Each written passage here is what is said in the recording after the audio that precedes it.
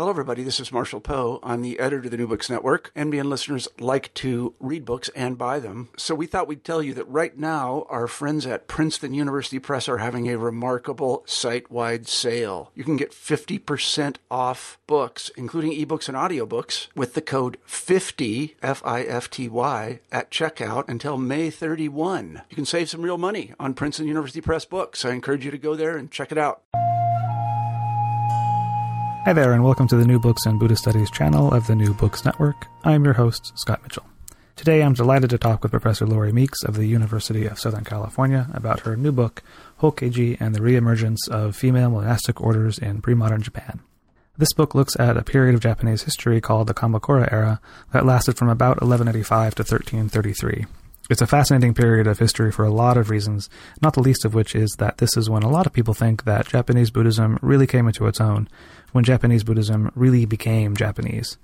Now, that's an assumption that's often overstated, but it is nevertheless true that a lot of really interesting things were happening during this period, and Professor Meeks looks at one interesting story, that of a convent called Hokkeiji. Originally founded in the 7th century, Hokkeiji declined its significance until it re-emerged in the 13th century, as not only a pretty important pilgrimage site, but also the site of a re-established monastic center for women. Buddhism, like a lot of religions, has some pretty androcentric rhetoric. One would be right to say that it's as patriarchal as any other institutional religion. But Professor Meeks' study challenges some of the assumptions and biases of previous scholarship to show how women were able to assert their own autonomy and talk past this rhetoric in some pretty interesting ways. It's a great book. I had a great talk with Professor Meeks. So without further ado, here's the interview. Hello, and welcome to the New Books and Buddhist Studies show. Today we're talking with Lori Meeks of the University of Southern California about her book, Hokkeiji and the Reemergence of Female Monastic Orders in Pre-Modern Japan. It's a great book. It's a really fascinating look at a pretty interesting time in Japanese Buddhist history, and I highly recommend it. And I'm delighted to be talking with the author today. Thanks so much for joining us, Lori. How are you? Great. Thank you for inviting me to do this interview today. Very grateful for the opportunity. My pleasure. So as we get started, I thought we'd start off by asking just, a little bit about yourself and how you became interested in studying Buddhism in general, but also in this particular topic. Oh, thank you. Well, I first became interested in the study of Buddhism largely through an interest in religious studies, and largely because I was trying to make sense of my own religious upbringing. I grew up in a Southern Baptist family, Southern Baptist community that was pretty conservative, and I think growing up I was really frustrated by the fact that there were so few female role models in the church. It was made very clear that women weren't allowed to have any leadership roles in the church, even though there were a lot of very talented women in the community who were interested in serving in some kind of public way. And so I think I've had this kind of longstanding interest in the relationship between gender and institutional religions, or institutionalized religions. And in college, I started out pre-med, and I guess like many people, started out pre-med and found that I really enjoyed the religious studies classes more than chemistry and biology and so on. And so I ended up in all these religious studies classes and finally realized that I thought I could spend my career doing this, reading books about religion and researching religion. And I think Buddhism was attractive to me in the beginning because it was so different from what I had grown up with. And initially it seemed like this tradition that was much more flexible in terms of certain doctrines not being as rigidly applied in social situations and so on. And of course, a lot of my early idealism about Buddhism kind of faded as I learned more about it. But a lot of that attraction is still there. And I think that I was just very interested in Buddhist philosophy early on. And then my desire to go on and study the relationship between women and Buddhism in particular kind of came out of this larger interest in the relationship between women and religious organizations more broadly, and trying to understand how it was that so many religious institutions had managed to keep women out of leadership positions and so on. And I think I wanted to see what the situation looked like in Buddhist orders. And my interest in Japan sort of came from a different part of my life. I was able to spend a summer in Japan as a not an exchange student exactly, but as on a homestay exchange program for 6 weeks, and just sort of fell in love with it. It was my first time outside of the Midwest, really, and became interested in studying Japanese after that. So I started Japanese in college and loved the language classes, and then just kind of managed to put that interest together with this interest in religion and women's studies. So do you want me to say a little bit more about the sort of transition into talking about the topic of the book, or? Sure. Yeah, absolutely. From Go ahead. there? Is this book part of your dissertation research? Did I get that from the sleeve somewhere? It was. It was sort of an expansion of the dissertation, but definitely came out of the same interest and the same initial research. The choice to study this particular period of Japanese Buddhism in many ways reflects larger trends in the field. Mm-hmm. As I'm sure you're aware, that it's a pretty popular area. Yeah, in Japanese Buddhist studies, the Kamakura period has long been sort of the most popular period to study, because there was for so long this idea that this was the period when Japanese Buddhism became Japanese, and this is the period when Japan sort of contributed something new to Buddhism.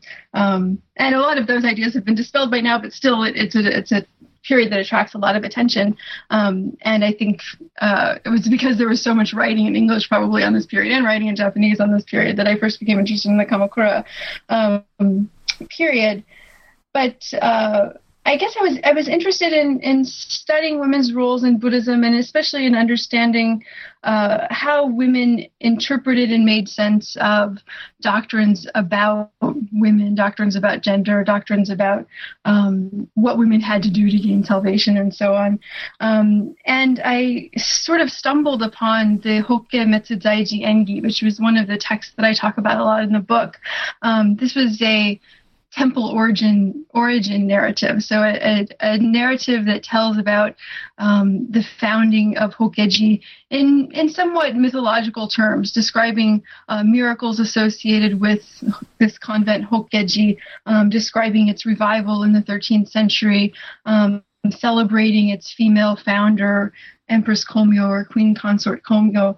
And what I discovered in this Engi, which I found a reference to it in a footnote, and it hadn't been this center of any major study in Japanese. People referred to it, but no one sort of took this particular text as a main object of study. Right. And in reading through it and sort of spending time studying it, I realized it was a very different view it presented a very different view of how women actually made sense of Buddhism and practiced Buddhism. Uh-huh. This was a text that doesn't talk at all about the obstacles women face on the Buddhist path. It doesn't talk about women in any kind of derogatory way, as many of the doctrinal texts of the period do. But instead, it celebrates this founder of Hokkeji as a kind of divine figure, as a model of religious practice for women. And so I guess came up with this idea that through looking at text like this, I could explore the relationship between Buddhism and women in the Kamakura period from a different angle, and I wanted to see where that would take me. If we began to look at a text other than the commentaries and sutras studied by male monks, would we begin to understand this relationship differently? The sort of usual suspects. of yeah. So on that note, let's sort of like take a step back for a second, because I think that some of our listeners, like you were saying in the beginning, we have some ideas about, or some beliefs about Buddhism as being different from more conservative kinds of religions. ideas that you were dispelled in your studies. That I think happens to a lot of us. Sure. To just sort of set the stage here, there are clear differences in how men and women, or monks and nuns, are supposed to approach Buddhism, and different ideas about how women may not be able to attain enlightenment, or different ideas about women's bodies. So as some of the background to some of the issues that you're dealing with, I was wondering if you could talk a little bit about some of those differences between men and women, or how in some of those the commentary texts you talk about that monks write, how they problematize women's bodies and whatnot, and sort of set that stage for where your book, I think, takes some interesting perspectives. Sure, thank you. Well, I guess there are a couple of different trends that are very within Buddhist doctrinal texts that are important for understanding how Buddhist doctrine and sort of orthodox Buddhist text tend to view women. One is the idea that a female birth is a lower birth in the possible types of birth one can achieve. So, of course, we have this idea in Buddhism, in East Asian Buddhism, it was usually the 6 realms of rebirth. The human realm being the lower of the 3 higher realms. And within the human realm, of course, there was this idea that depending upon your karma from past lives, you could either be, or you could not either, it's not either or, but you could be born in a wealthy family as a beautiful person, as a man, as someone who would be born into a position that would allow him to become a Buddhist priest, for example, or one could be born in a family of very little means, a poor family. One could be born without the sort of luxury of studying Buddhism. One could be born in a female body, and so on. So there are all these different possibilities, and a female body was seen as being a lower birth. And this is something that comes up in a lot of Indian texts, not just in Buddhist texts, but it's said again and again in Buddhist texts. So it's made clear that a birth as a woman is not an ideal birth. Being born it's great that you're born in the human realm, so it could always be worse when it's a female or female in the hell realms or something like that. But there is this idea that inherently women are of lower birth than men, and so this reflects that they have less karmic merit from their past lives than do men living at the same time. So that idea runs throughout Buddhist text and is invoked frequently when Buddhist monks are talking about women's salvation. And then another sort of important trend we find in Buddhist discourse is the notion that women are a distraction to male monastic practice, that women are temptresses, they look beautiful on the outside, they will threaten to take men who are supposed to be celibate as Buddhist practitioners away from the true path, that this beauty will kind of trick them. And inherently, or if we look deeper, we find that this beauty is in fact fleeting. It's something that women use as a trick to pull men off the Buddhist path and so on. So there's also a lot of discourse in that vein, talking about women as temptresses. And usually that discourse was meant for monastic communities. It wasn't a kind of discourse that was meant to,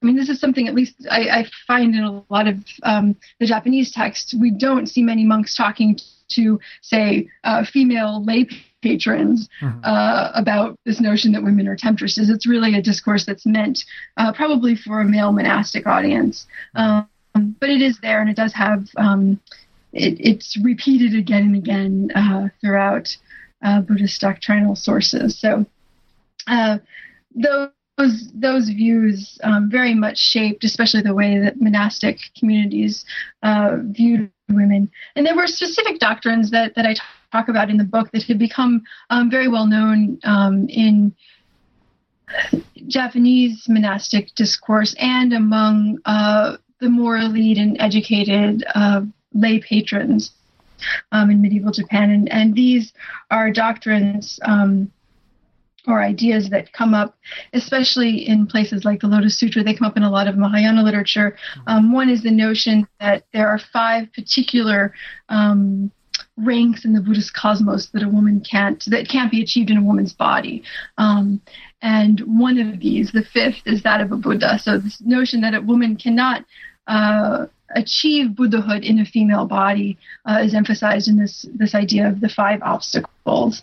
And there was another concept known as the 3 obediences, or the thrice following, which said that women were to follow men throughout their lives. Their fathers when they were young, their husbands when they're middle-aged, and their sons when they're older. This idea can actually be traced back to the laws of Manu, a text that becomes important in what's later known as Hinduism, but it's also picked up or repeated a lot in Confucian texts, and it becomes part of a kind of standard discourse on women in Japanese doctrinal text by the Heian period. Right. So we have those. I'm sorry, go ahead. Oh, I'm sorry. So we have those ideas, and then finally I wanted to mention one more. There's this notion that women need to seek rebirth into a male body if they want to attain salvation or attain Buddhahood.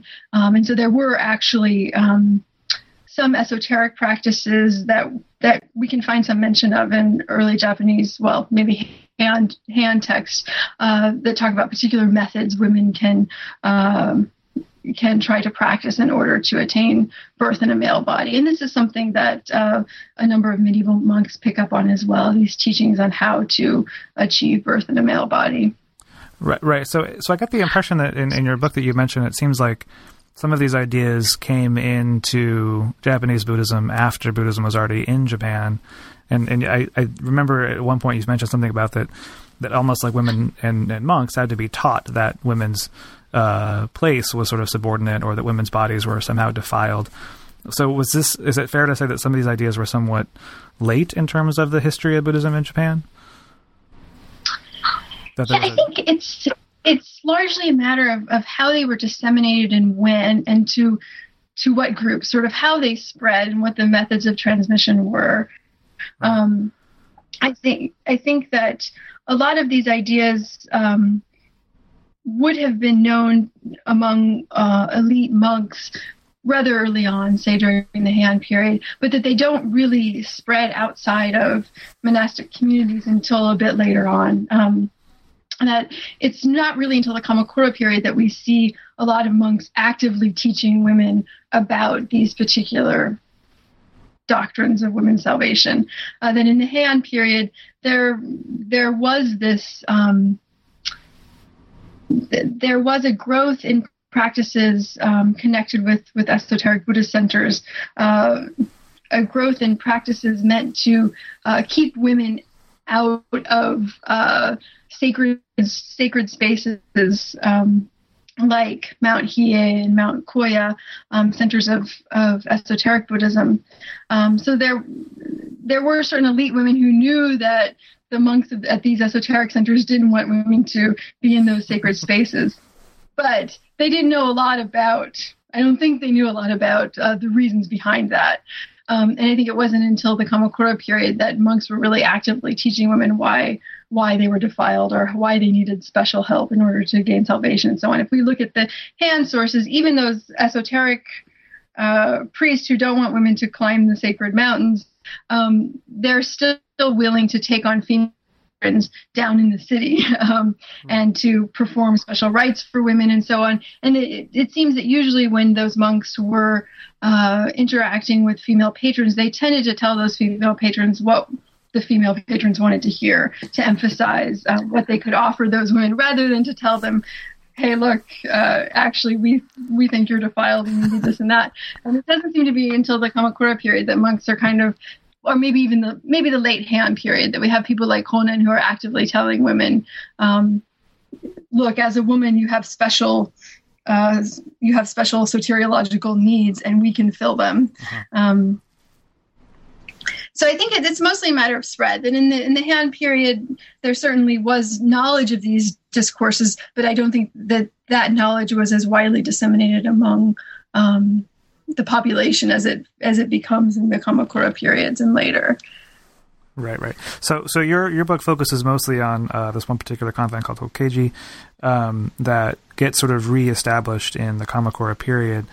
But you said that it was a somewhat important center before that, correct? And that it had sort of declined in significance, and that's part of the story. And so, can you say a little bit more about what this particular convent was and when it was established and how it sort of declined and the circumstances that led to its reemergence, which I think is the heart of your book that we're getting to.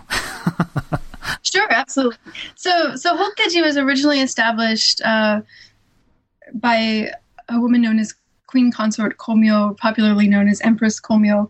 She was the consort, and many say the co-ruler of Emperor Shomu, who was an important emperor in the 8th century. And one of the acts of Buddhist patronage that Komyo and Shomu enacted during their reign was to create monastic temple nunnery pairs in each of the provinces of Japan at that time. It's not known, we don't have evidence that these were actually built in every province, but it does look like they were built in many more provinces than was previously thought.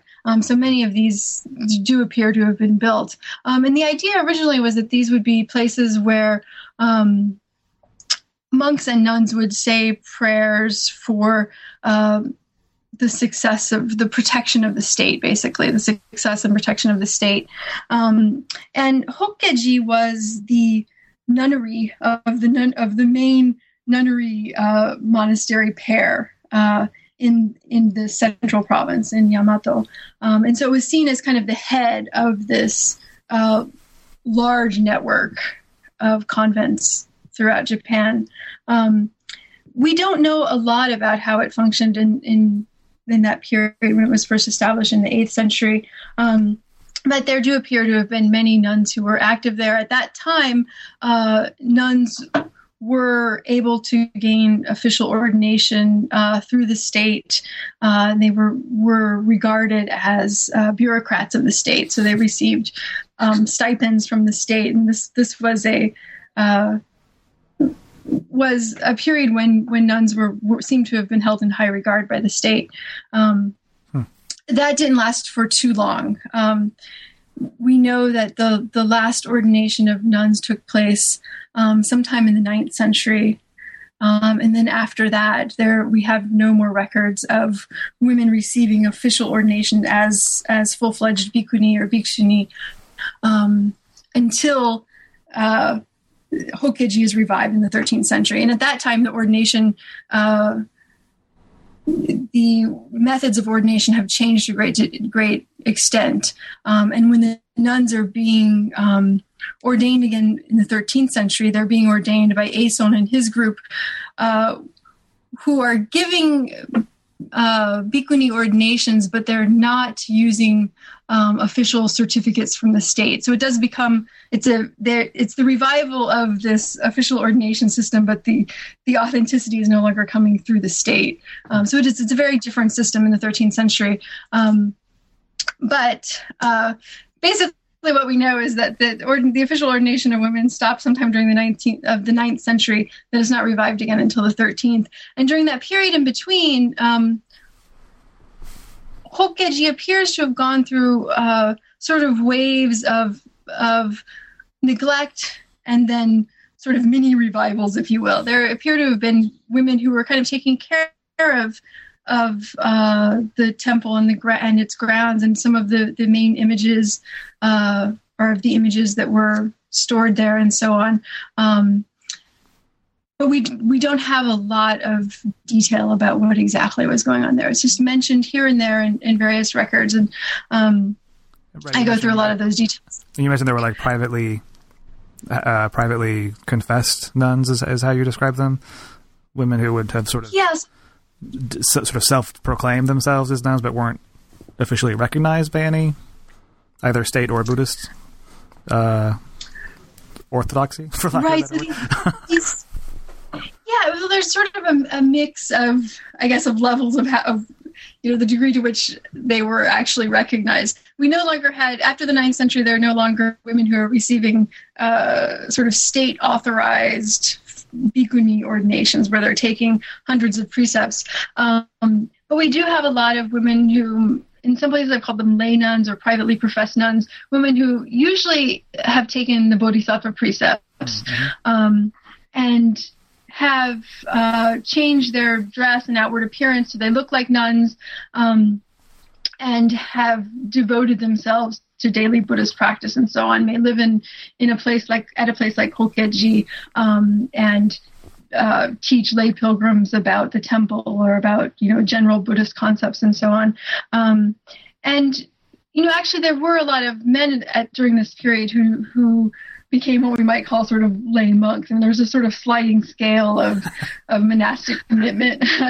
And during this period, especially during the Han period, and Kamakura as well, it was very common for people upon their retirement, or perhaps after their kids had left home and they were starting to think about preparing for death in many ways, that it was very common for people to kind of retire from lay life and take some kind of precepts. And very frequently that didn't mean taking full-fledged precepts as a monk or a nun, but something around the level of novice precepts or the Bodhisattva precepts. And they would commit themselves to Buddhist practice, but wouldn't have been regarded by the state as official sort of monastic bureaucrats. So in some ways, what the women who were living at Hokkaiji during this intermittent period were doing was not that different from what a lot of men were doing. It's just that they didn't have the option of going further and taking more precepts, and men did have that option. Mm-hmm.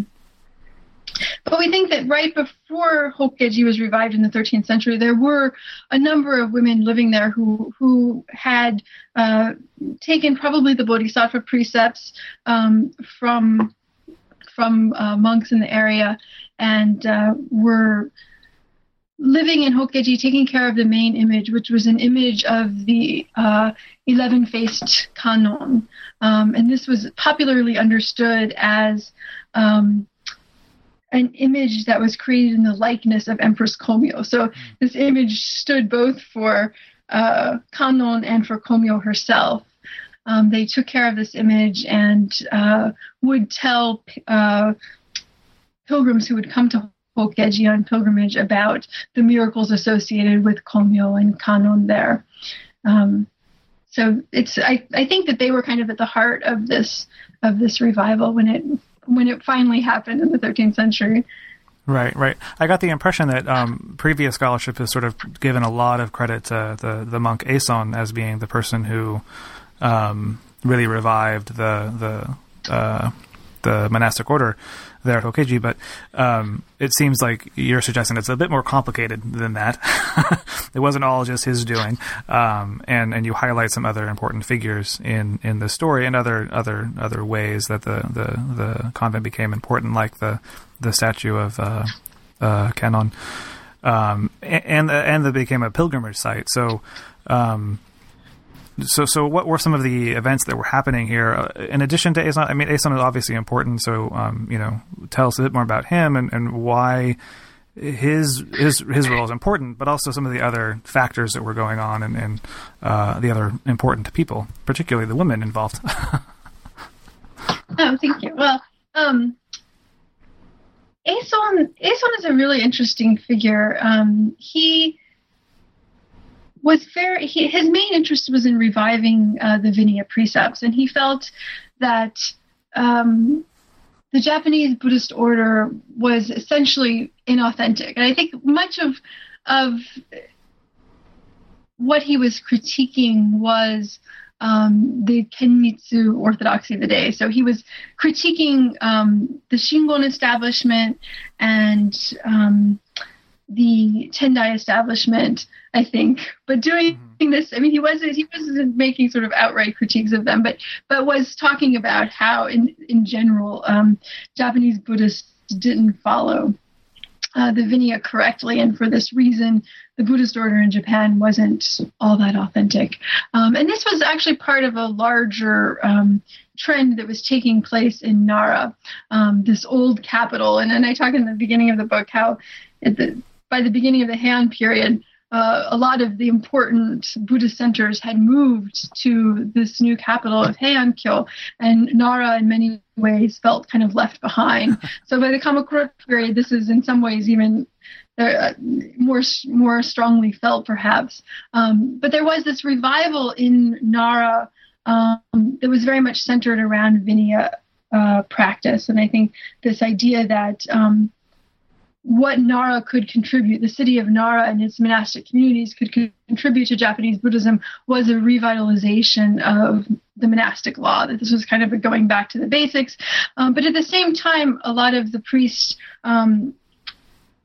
active in Aeson's group were looking towards China, and they were trying to evaluate the degree to which Japanese Buddhism had failed to implement a lot of Buddhist practices as they were carried out in China. And so I think there was this kind of comparison that a lot of these priests were trying to make, and they were looking at a lot of texts that were coming in from China at the time. I think Zen, the import of new texts from the Zen tradition, which were starting to happen around this time, played a large role. And that many of the monks in Aeson's group were seeing that in the Chinese tradition, there was a nuns community, and this was something that was missing in Japan. So they talk a lot. Aeson talks a lot in his text, and I look at his commentaries, but also at his autobiography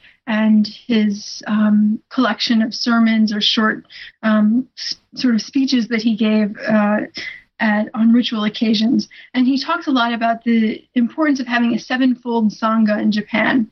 And this was an idea that he had picked up from a lot of Chinese texts.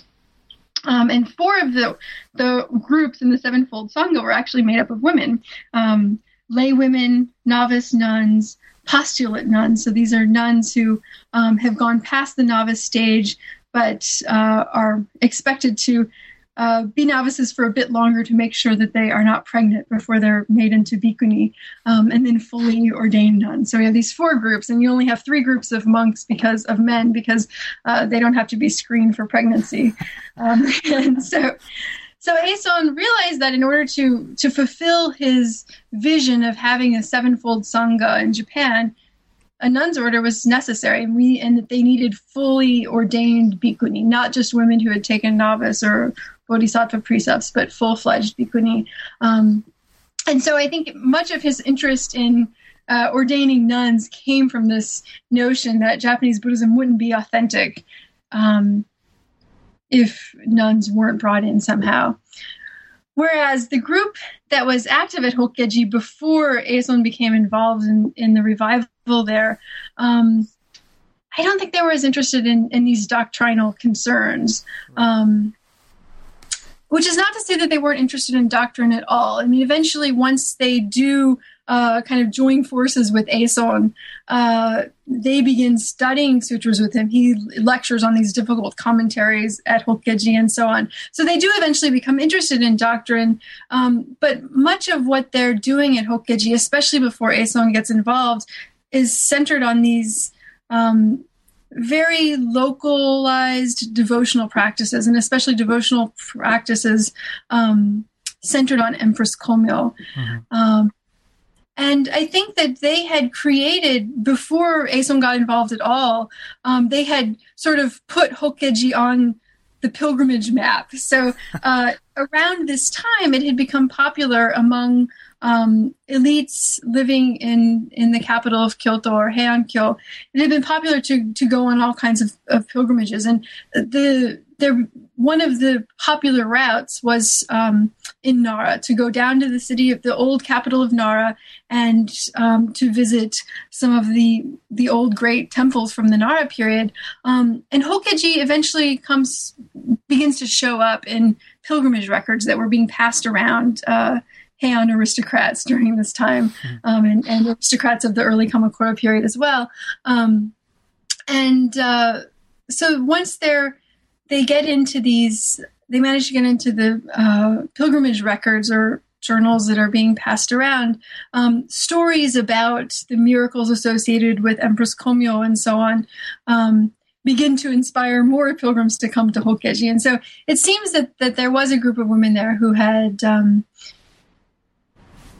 managed to figure out how to attract pilgrims to Hokkeji, and they had created a certain level of interest among elites in Hokkeji. Right, they were already sort of there and doing their thing before Aeson came along and revived a more orthodox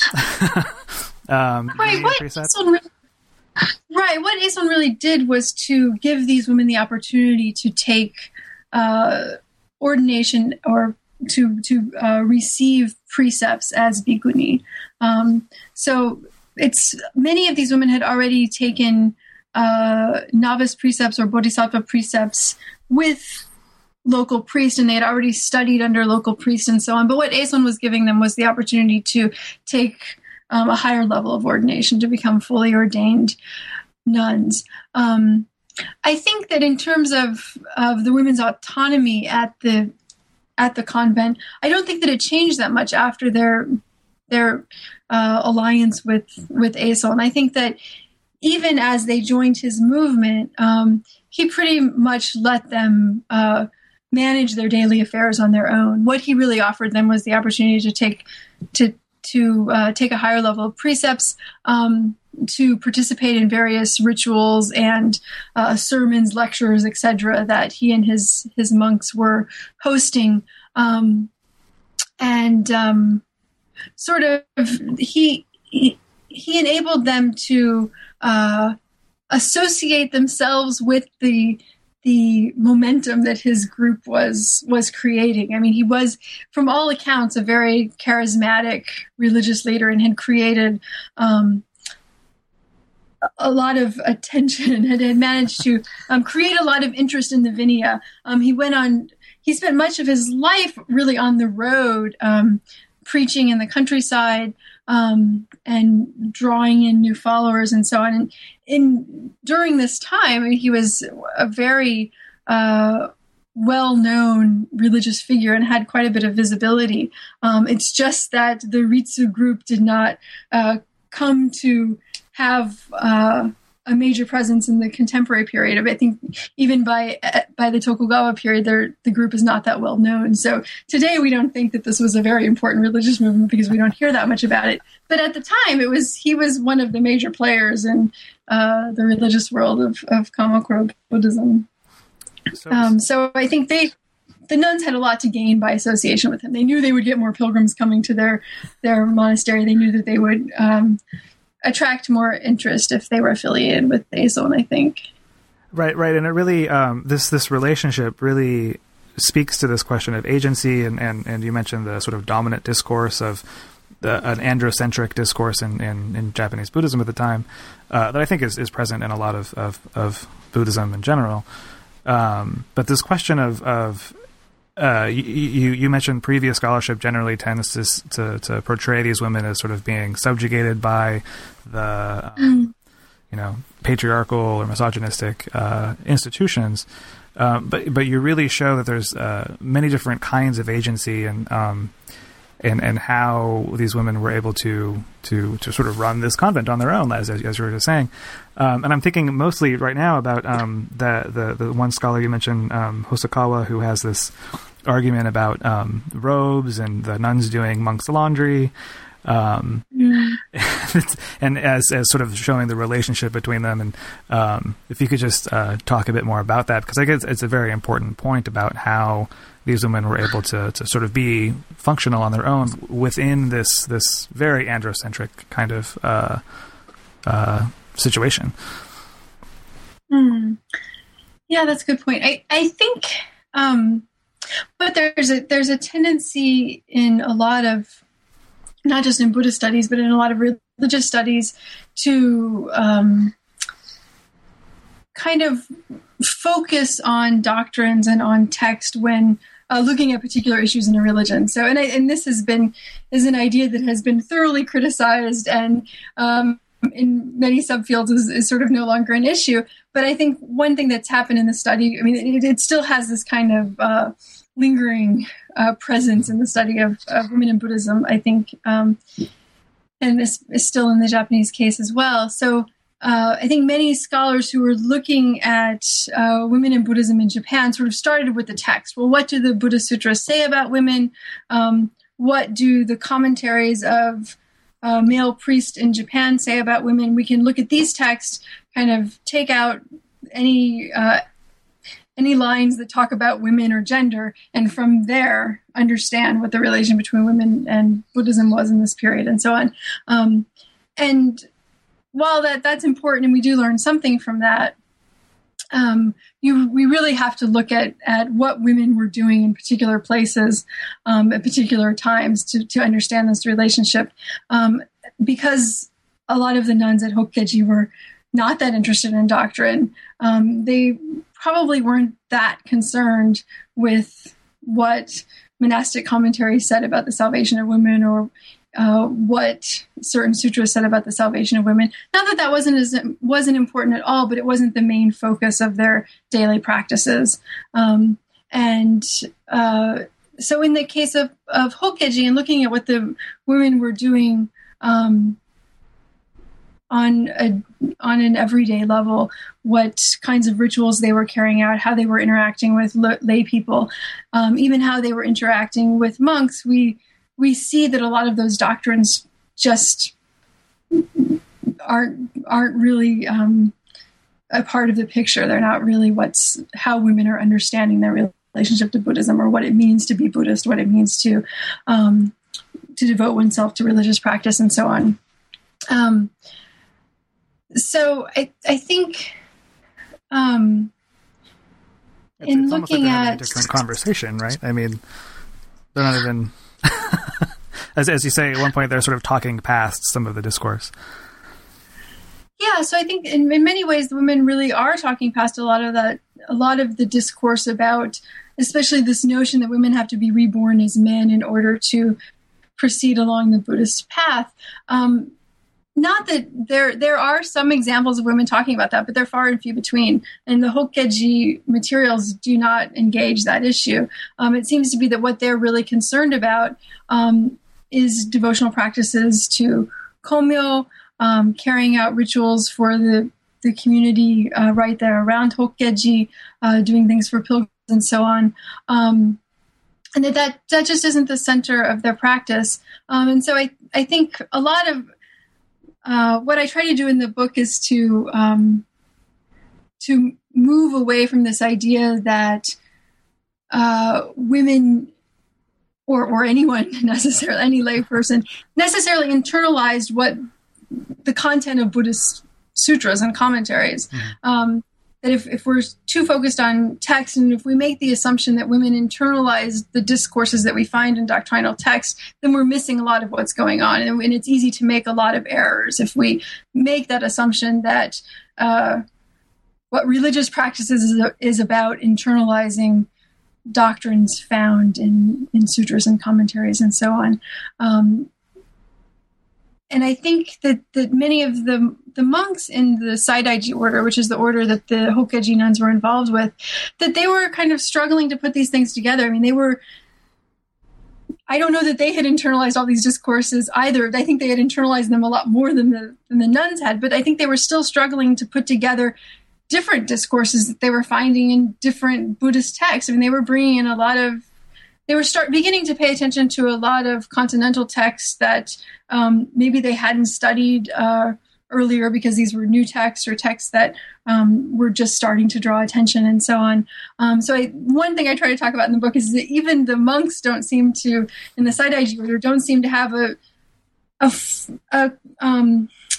fixed understanding of how to think about gender, or how to think about including women in the order. On the one hand, they knew that they needed to include women into the order in order to create the sevenfold Sangha. but on the other hand, they were aware of all this discourse that talks about the dangers of women. And so I think they were too struggling with, well, how do we incorporate women without being, without sort of falling prey to these problems associated with women? How do we include them without being seduced by them, right? Yeah. And so there are some there are interesting conversations that come up, like when Jizen, the first abbess of the revived Hokkeji,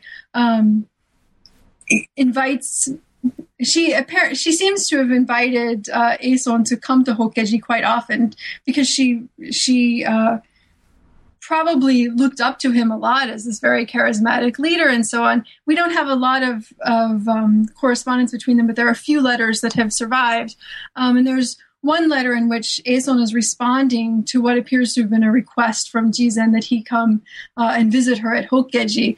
And he sort of very politely tells her, because she's of a higher status socially than he tells her very politely that he's not going to be able to come. And one of the reasons he gives is that it will look bad to people if it seems that we're too close. And it seems to be hinting at this idea that if he's kind of hanging out with the nuns too much, people might get the wrong idea. He shouldn't be spending too much time, especially in private, with women and so on. So he's very careful about how much time he spends with women, even though he wants to include them in his order. And so I think for that reason, among several others, he's very happy allowing the nuns at Hokkeji to have the kind of autonomy they had enjoyed before they became involved with him. And they really seem to have been running their affairs on their own, on a day-to-day basis.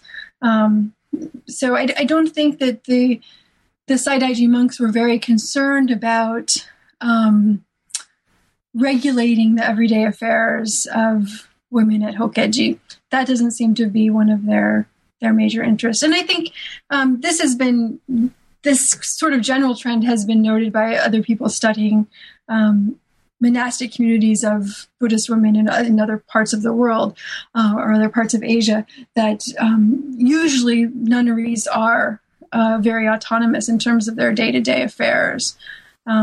There may be this idea that the nuns are to answer to monks, and there's of course this rule that nuns are to bow down to monks regardless of their seniority. So even if a nun has been ordained for 30 years, she has to bow down to a monk who was just ordained yesterday. There is this idea, but in terms of day-to-day affairs, the nunneries seem to have been very autonomous in much of the Buddhist world. Right. So despite the patriarchal or androcentric rhetoric or institutions, there still seems to be a place for these communities of women to have a large degree of autonomy and assert a certain kind of agency that sort of complicates the picture, so to speak. Yeah, absolutely. And I think another kind of bias that has emerged in a lot of Japanese scholarship is this notion that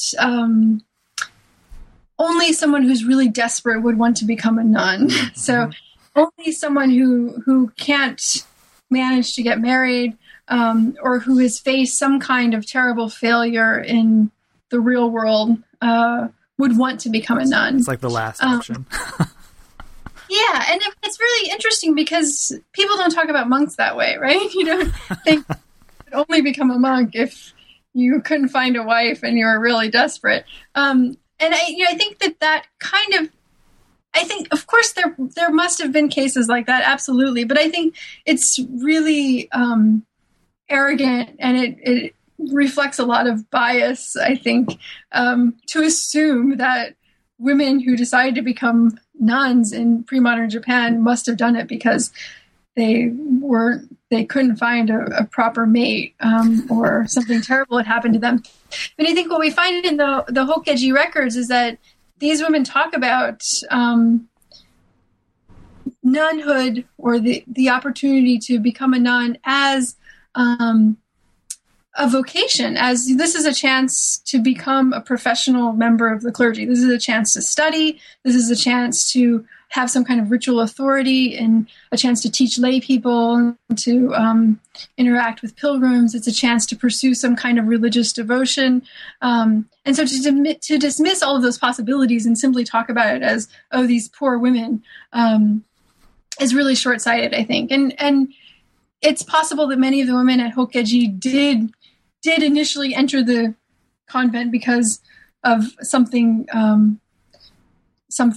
not very positive had happened in their lives, but at least the way they talk about it, they managed to talk about it in a very positive way. And I think that some of the women probably did choose to become nuns because they were interested in pursuing some kind of educational or academic training. And if you think about the larger landscape of pre-modern Japan, monasteries really were the major educational institutions of the day. So in some ways, I like to talk to my students about monasteries in medieval Japan as being kind of colleges. I mean, this is your chance to go to college and learn difficult philosophical text and things like that. So I think it's really dismissive to assume from the beginning that the nunneries were for women who couldn't come up with anything better to do.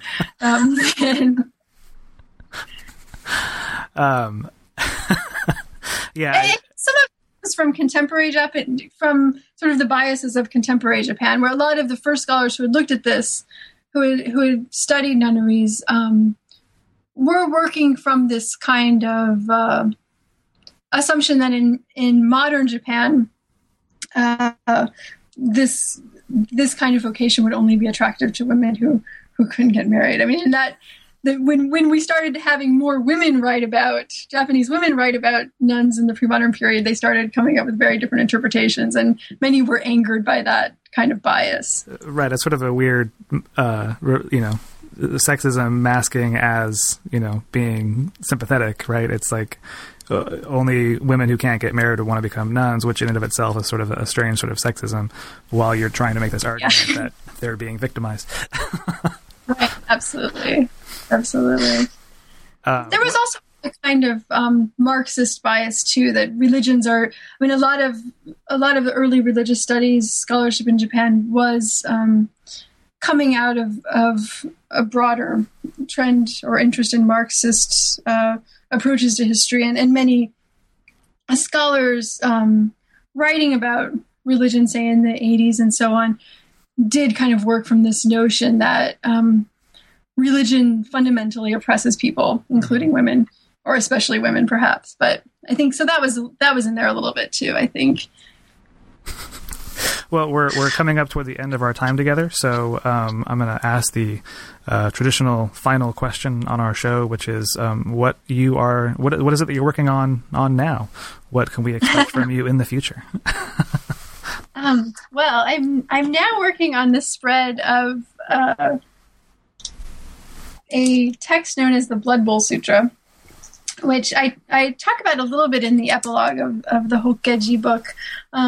This is a sutra that spread in Japan somewhat late. It didn't enter the discourse until probably sometime in the 15th century. And it is a very short sutra that says women are destined for a special hell made up of reproductive blood, so menstrual blood and blood shed during childbirth and miscarriage and so on. And this cults to this sutra became very popular during the Edo period, and I'm trying to understand how it spread at that, sort of what the vehicles for its spread were, why it managed to become so popular so quickly once it was introduced. It's a kind of discourse that we really don't see in earlier periods in Japanese Buddhism. I mean, there are these androcentric ideas that I talk about in the book, like the 5 obstacles and the thrice following and so on. But what we find in the Blood Bowl Sutra is much more derogatory. I mean, this is a much sort of more clearly sexist view of the female body, something that's that we don't really find in the earlier texts. So I'm trying to understand why it was that this took off in the period that it did, and why women were concerned about it, about this hell. There were many women who participated in cults to the Blood Bowl hell, in which they would buy talismans to prevent themselves from falling into the Blood Bowl hell, would carry out particular rites in association with this belief, and so on. So that's what I'm looking at now. And these women were from a wider spectrum, of society. They weren't just nuns, but also lay people? Yeah, I mean, and it's especially popular. It was especially popular among lay people. But there were many Buddhist sects that really propagated this belief. Soto Zen priest would often put copies of the sutra into women's tombs. They would also sell talismans to women and so on. The Jodo Shu priests also propagated the belief, and many Jodo Shu priests gave sermons on the Blood Bowl hell and so on. So we think most of those sermons were aimed at lay people. Wow, it's just fascinating to see sort of the development of these ideas and how they spread throughout the history of Japan. And in your book, you mentioned, and we were talking just today about how some of these ideas were not necessarily widely known, and it seems like as if some of them are spreading and developing over time. And it's a fascinating look at the history of Japanese Buddhist ideas. Thank you so much for talking with us today. Oh, thank you. I really appreciate it. And I can highly recommend the book. So for all the listeners, please go out and buy it. Okay. Thank you. That was very nice. Great. So thanks so much. Thank you, Scott. You've been listening to an interview with Laurie Meeks, author of Hokeji and the Reemergence of Female Monastic Orders in Pre-Modern Japan, for the New Books and Buddhist Studies channel of the New Books Network. I'm your host, Scott Mitchell. Thanks for listening.